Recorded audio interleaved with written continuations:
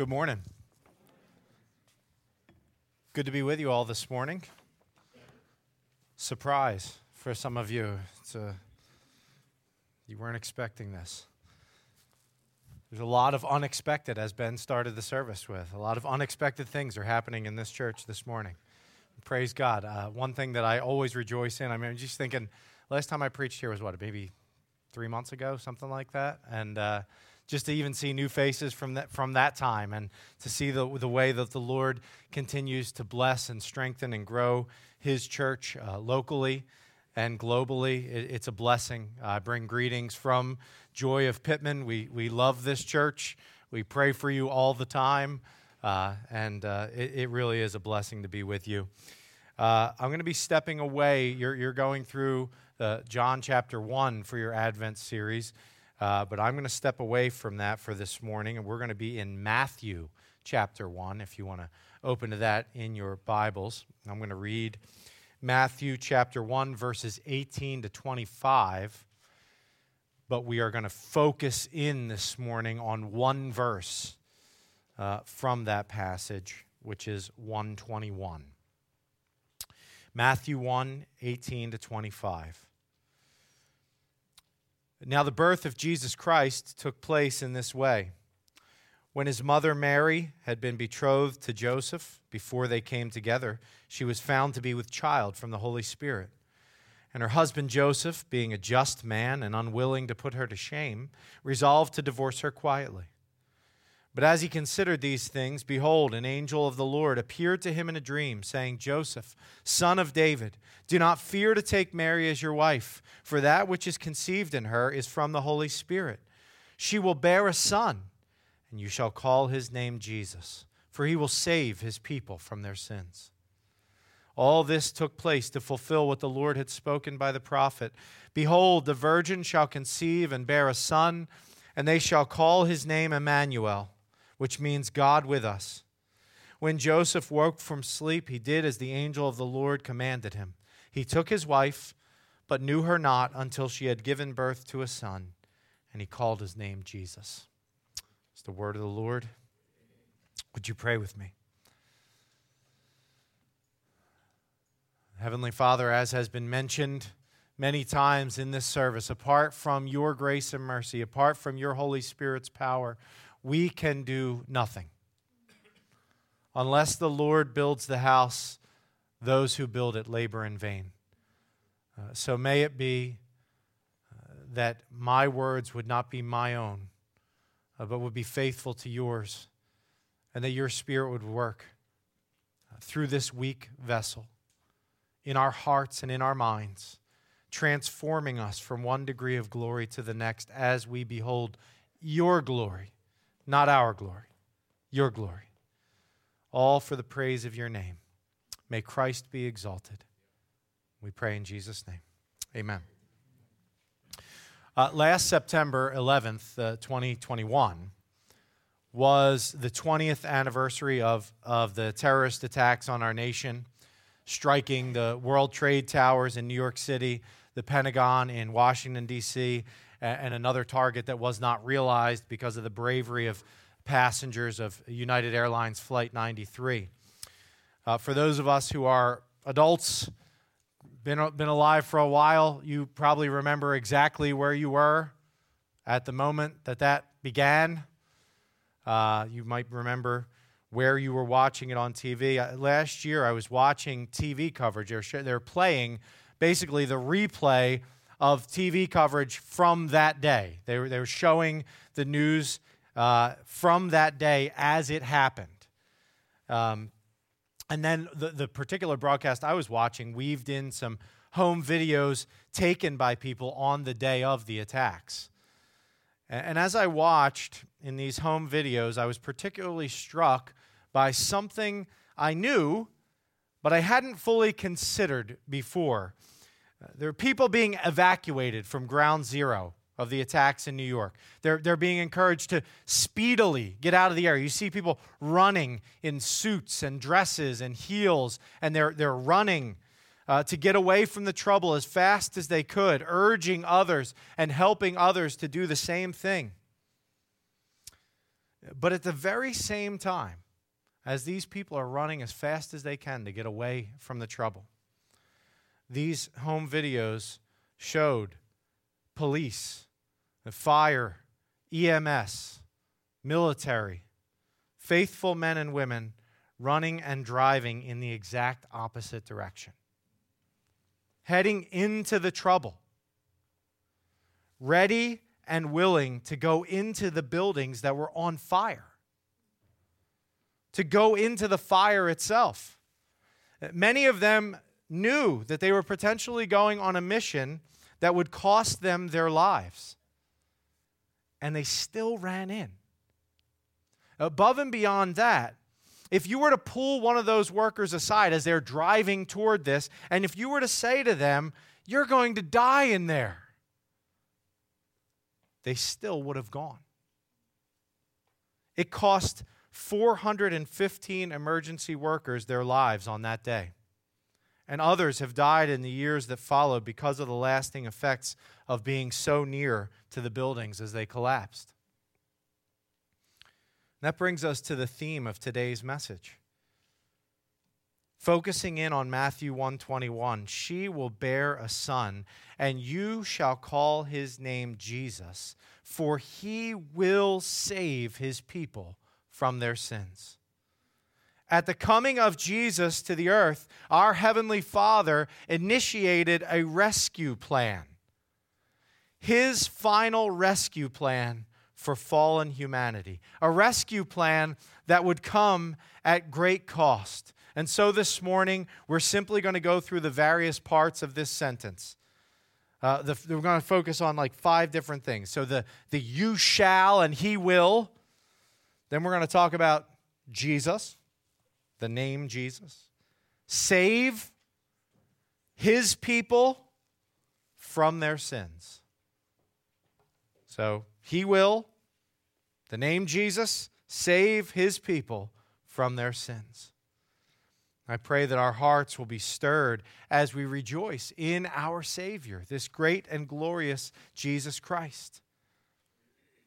And we pick up this morning as Joseph, who was resolved to divorce Mary quietly when he found out that she was pregnant, he encounters an angel of the Lord in a dream who tells him not to divorce Mary. That her story of being pregnant by the Holy Spirit was not made up, that she was, in fact, pregnant by the power of the Holy Spirit. And I'm not going to focus much on this morning, but I want to make sure we all understand. This isn't fable. This isn't myth. This isn't allegory. This is true. This really happened in real time on earth, truly. So in verse 21, we begin to get the picture of exactly who this child will be. What do we learn? The first thing that stands out to me from verse 21, and I would encourage you to look at it in your own Bibles too, is that the Lord is the one running the show. The Lord is in control. This work, this rescue mission, comes by his hand and his plan. It will be executed on his terms.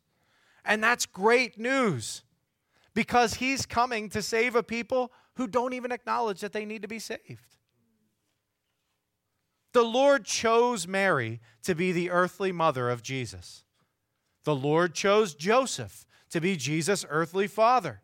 The angel tells Joseph not to divorce Mary and then declares that Mary will bear a son.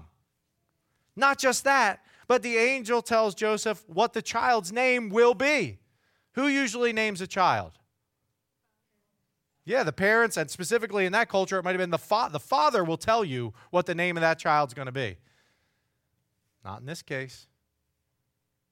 Not in the case of the guy that Ben was probably planning to preach on as well, John the Baptist. The Lord said, this is going to be the name of this child. We're going to get back to that name in a minute. Mary and Joseph are not going to decide. The Lord had already decided. The angel also tells Joseph that this baby definitively will save his people from their sins. It will happen. Not it might happen. Not we hope it happens. It will happen. He will save his people from their sins. Everything here hinges on God's ability to act, not people's. That is wonderful news. We need to remember this in our lives, in our families, in our ministries, right? We can plan. We can work. JCFW can come up with great plans, great schemes. Schemes in the nicest way, I mean that. We can preach, and we can have services, and we should and must do all of those things. But at the heart of everything, we must trust in our initiative-taking God to work for anything of eternal value to happen. He's got to do it. We cannot. Nothing happens apart from him. Nothing of lasting value happens apart from him. We need him to take the initiative, and Advent is a wonderful reminder that he does just that. He takes the initiative. And so the angel says, you shall call his name Jesus. All right, trivia question. Jesus' name in the original Hebrew is what? Don't be shy. I think I heard it. It's Yehoshua or Yeshua, which can be translated to Joshua. Joshua. Jesus is a further shortened version of that name. Joshua was actually a quite common name among the Jewish people, which is one of the remarkable things about the name of the Savior of the universe, is he had a pretty common name. Jesus came born in a lowly manger in a stable, in a town of little significance. He would be raised in a town of little significance, so little significance that one of his disciples would say, can anything good come out of Nazareth? Like, come on. He would be of little earthly account. He would take the form of a servant. And his name reflects, in one sense, that he became like us, one of us. But in another sense, his name reflects the purpose for his coming. What does the name Joshua mean? Who knows? More trivia. What does the name Joshua mean? Yes, the Lord saves, or God will deliver. This Joshua would not simply be an expression of trust in the Lord. So the name Joshua, a lot of people would name their kids Joshua probably to say, the Lord is our Savior. The Lord is our Savior. This Joshua would be the fulfillment of that name. The Lord saves. He would be the one by whom the Lord would do the saving. Who are the other two Joshuas that we have accounts of in the Bible? I want feedback. Who are the other two Joshuas? And you're not allowed to say Joshua and Joshua. Where do we see the name Joshua two other times in Scripture? So the one who follows Moses, right? Moses' successor, and one other. This is the tougher one. This would be Joshua, the high priest, the first high priest to represent the people after the temple is rebuilt in Israel, after the exile, in the days of Ezra and Nehemiah. Joshua was the name of the high priest. Both Joshua, who came after Moses and led the people of Israel into the promised land, and Joshua, the high priest, who represented the people of Israel as they rebuilt the temple and the walls in Jerusalem, both of them brought about a hope of salvation, a hope of restoration. But neither one of those two Joshuas was able to fully provide the people with what they needed. But both were pointers to the one to come, the founder and perfecter of our faith. You shall call his name Jesus, for he will save his people from their sins. There's a lot to unpack in the second half of that verse. So his name is Jesus because he will save. First thing I want us to note, let's not just gloss over this, the heart of our Father in heaven. We have a heavenly Father who pursues his creation in love. His image bearers. He pursues them in love with a heart to forgive.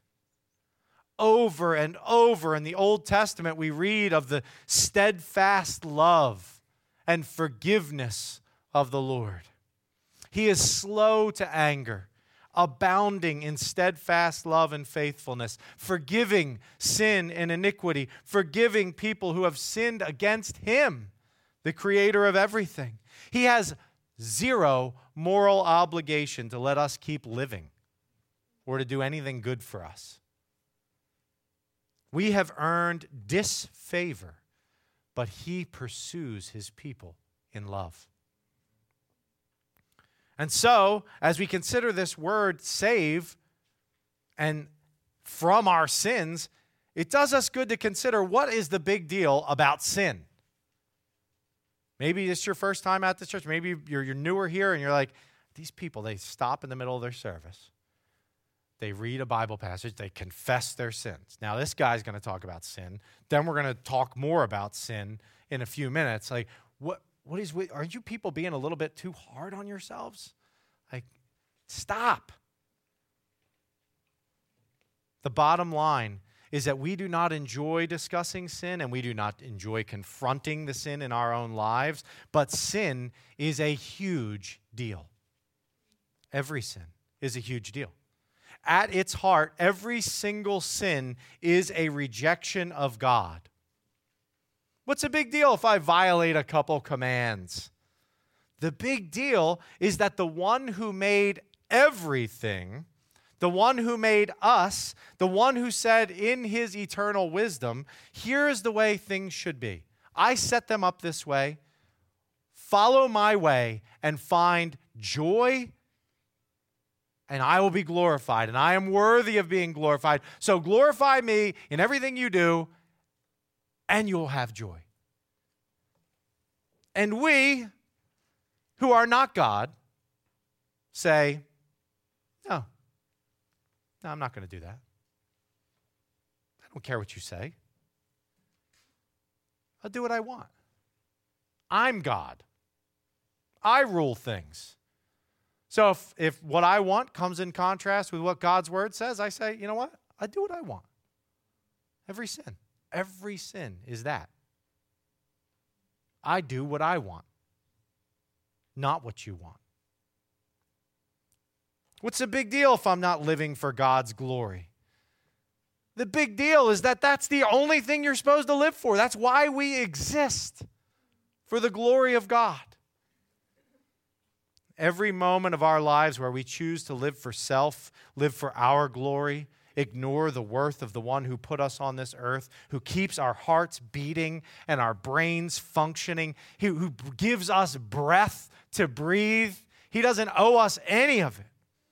Every time we choose to live for our own glory as opposed to his glory, that is sin.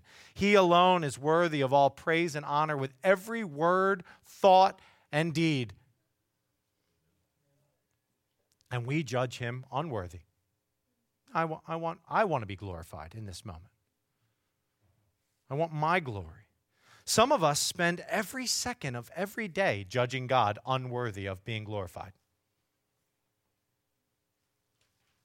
He says, live for my glory, find your greatest joy in glorifying me, and we say no thanks to the God who could wipe us out, to the God who we will stand before one day and give an account for the lives that we have lived.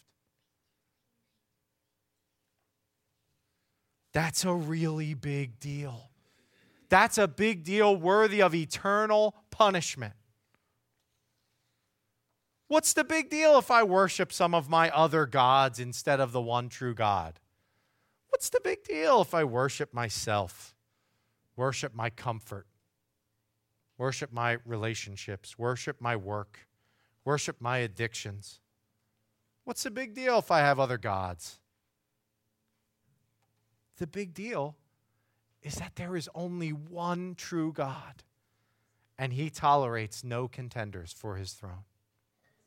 That's the big deal. Our hearts are naturally inclined away from being and doing all the things that the Lord wants us to do and be. From birth, we figure out ways to go against him, to ignore him, to defame him. We betray the knowledge of him, and we suppress it until we are numb. We tell ourselves none of it's real. It's not real. I'm not going to have to answer to God. I'm not going to have to stand before God. Even we who are believers in Christ find ourselves in the battle between the flesh and the spirit. We are tempted to put ourselves in the place of God, to live for self, to put ourselves on a pedestal, to demand our own way, to ignore his wise counsel because we think we know better. We don't feel like doing things his way. The flesh and the spirit are at war. So yeah, all of that is a really big deal. And the Lord has every right and every reason to do with us as he pleases. He will get justice. He will get justice for our rejection of him. He has pleaded with his people. At this point, he had pleaded with them for thousands of years. He had given them leaders. He had shown them signs. He had sent them prophets. Yet their hearts were still far from him. And when he had finally had enough, when he was finally fed up, he sent his son to save. Not to destroy, but to save. To save whom? All the very same people I was just talking about for the last few minutes. The people who live for their own glory instead of his. The people who reject him. The people walking in darkness. Paul says in Galatians, but when the fullness of time had come, God sent forth his son, born under the law, to redeem those who were under the law, that we might receive the adoption as sons. He came to save. God shows his love for us in that while we were still sinners, Christ died for us. So he came for us, and he would die for us. Imagine that the World Trade Towers were filled with people who had murdered the loved ones of the emergency workers.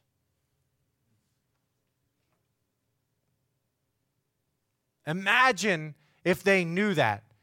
Now what, in our heart level, if you saw a burning building and in that burning building, somebody said to you, that's the guy who killed your father. What would happen in our hearts? Good.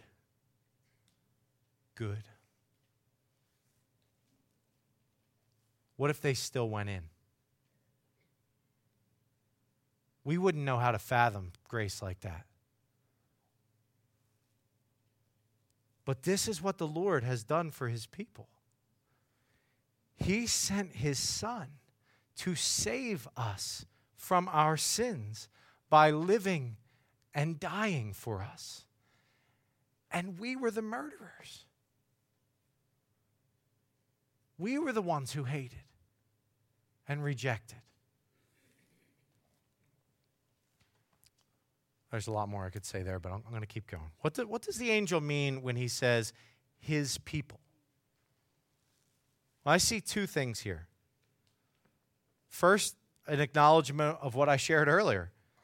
Apart from God doing the initiating work, sending the Savior, softening a heart, changing a heart, giving ears to hear and eyes to see, apart from that miraculous work which only God can do, we have no hope. We cannot make ourselves change into God-glorifying people. We do not have enough willpower to make ourselves change. If I feel a conviction and I say, you know what, I'm going to be a better person so that God will accept me, how will that go? Poorly. Because we need new hearts. And only God can do that. And so the call to his people is an acknowledgement that the Lord will change hearts. The Lord will save a people for himself. He can make it happen, and he will make it happen. This gathering is a testament to the reality that God changes hearts, right? He saves. He rescues his people. How do I know if I'm one of his people? How do I know if I am one of his people? I'm going to make this really simple for you. Believe the gospel. Hear the good news of a Savior who came and lived the perfect life that you do not live. Who would then die, not for his own unrighteousness, but to pay the penalty for our rejection of him. Who was then raised and ascended into heaven, is seated at the right hand of God the Father right now, and lives to make intercession for all who believe. To stand between us and God, to clothe us with his righteousness, to give us what we cannot give ourselves. And the call on us is this: believe it. He receives everyone who believes. And so the call is, trust in him today. Believe that his perfect life, his sacrificial death, and his victorious resurrection are for you and for your sins. Believe that though your sins separate you from the Lord, the Son can reconcile you to him. We make this offer of salvation believing, praying that it's available to all who hear with ears of faith and receive the Lord Jesus. And it's all his work. That's what we're trusting in. But second, related to the words his people, real quickly here, for a Jewish audience, Matthew was about to blow their minds. Not with how exclusive the kingdom of God is, but how inclusive it is. The Jewish audience would have thought in terms of themselves, like primarily, right? He came to save his people from their sins. And the Jewish audience would have thought, yes, us, right? But Jesus ends the book of Matthew by saying what? All authority in heaven and on earth has been given to me. Go therefore and make disciples of whom? All nations, baptizing them in the name of the Father and of the Son and of the Holy Spirit. Make disciples of all nations. Jesus tells his disciples what the Lord had been saying for thousands of years. My kingdom is bigger than just one ethnic group. My kingdom includes disciples of all nations. The eternal song of praise in the book of Revelation is sung by every nation, tribe, and tongue. People from every nation, tribe, and tongue. He will save his people, and his people includes every nation, tribe, and tongue. We rejoice in that, right? That it didn't stay contained in Jerusalem 2,000 years ago. Disciples of all nations. And as we move toward a close this morning, that's good pastor talk, preacher talk. As we move toward a close, we're not quite close to it, but we're closer now than we've ever been to the end of this sermon. What does it? So we've got the name Jesus. He will, God will. The name Jesus. He will save his people. But what's it mean when he says, like, he'll save them from their sins? What does that mean? There's a lot in here. I could have listed a lot of things, but I'll keep it brief. Because we need to rejoice in this morning. If you're trusting in Christ, I pray that you would rejoice in this morning. What does it mean that Jesus will save us from our sins? Well, it means that he is the fulfillment of the prophecies made since Genesis 3, right? He is the one who would crush the serpent's head. He is the saving servant of Isaiah 53. He is the one who will usher in the new covenant promised in Jeremiah 31 and Ezekiel 36, a covenant that says what man cannot do, the Lord will do. He will remove our hearts of stone. He will give us new hearts. He will forgive us all our sins. He will sustain and protect us. It means that Jesus will save us from the penalty that our sins deserve, as we've talked about earlier. We merit separation from God eternally, and He comes to cancel that penalty. In Jesus, that penalty is canceled. The record of debt that stood against all of us is canceled, nailed to the cross. It means that He will save us from the power of sin. While in this life, He does so in measures. As I mentioned a few minutes ago, for believers in Christ, I think you know it well, the battle between the flesh and the spirit. Maybe you fought that battle this morning on many levels. My wife and kids aren't here right now, but I'm sure that there are some here who fought that battle as you tried to make your children be ready for church and yourselves. But beyond that, we all know this battle. We believers in Christ rejoice this morning that He is saving us from the power of sin, and He will save us from the power of sin. While in this life, it's progressive. We fight this war. Sometimes this war feels like a beatdown. But the Lord is with us, and He is making us more and more and more like His Son, Jesus. Even when we can't see it or don't feel it in our own lives. It's the good of a body of believers, by the way. I usually don't see any growth in my life. I usually think, why am I still like this? Why do I still struggle? It's good to have other people come around me and say, I see evidences of God's grace in your life. Because He is delivering us from the power of sin. And one day in glory, we will be fully like Him, because we will see Him as He is. From our sins means that He will save His people from their most powerful enemy, their most vicious tormentor. And for that audience, it would not be the ever-present and hated Romans. This Savior came for a bigger purpose, to set His people free from that which would eternally plague them, to destroy the most wicked enemies, Satan, sin, and even death itself. He came to save from all of those enemies. Death is no longer our enemy in Christ. Death is our servant. Sin is defeated. Satan is crushed. What does it mean to be saved?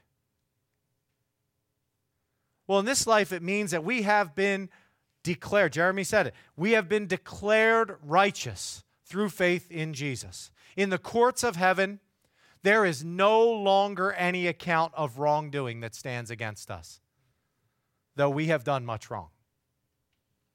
The Lord canceled that record of debt, nailing it to the cross. Our sins are remembered no more, and they are removed as far from us as the east is from the west. Saved also means that we are being saved, as I mentioned a few minutes ago.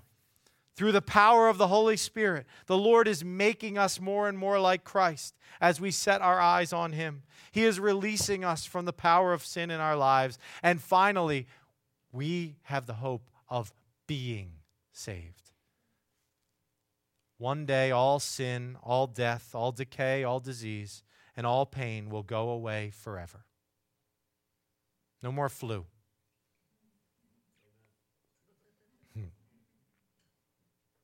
No more cancer.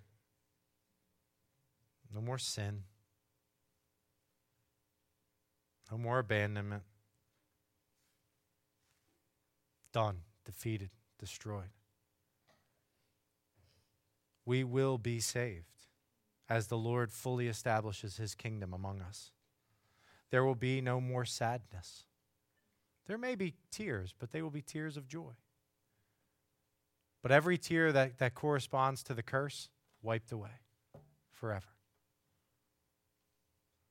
Nothing is going to be broken anymore. He will be our God, and we will be his people in full, forever, filled with joy. Friends here today who are not believing in Christ, I urge you to consider this Jesus.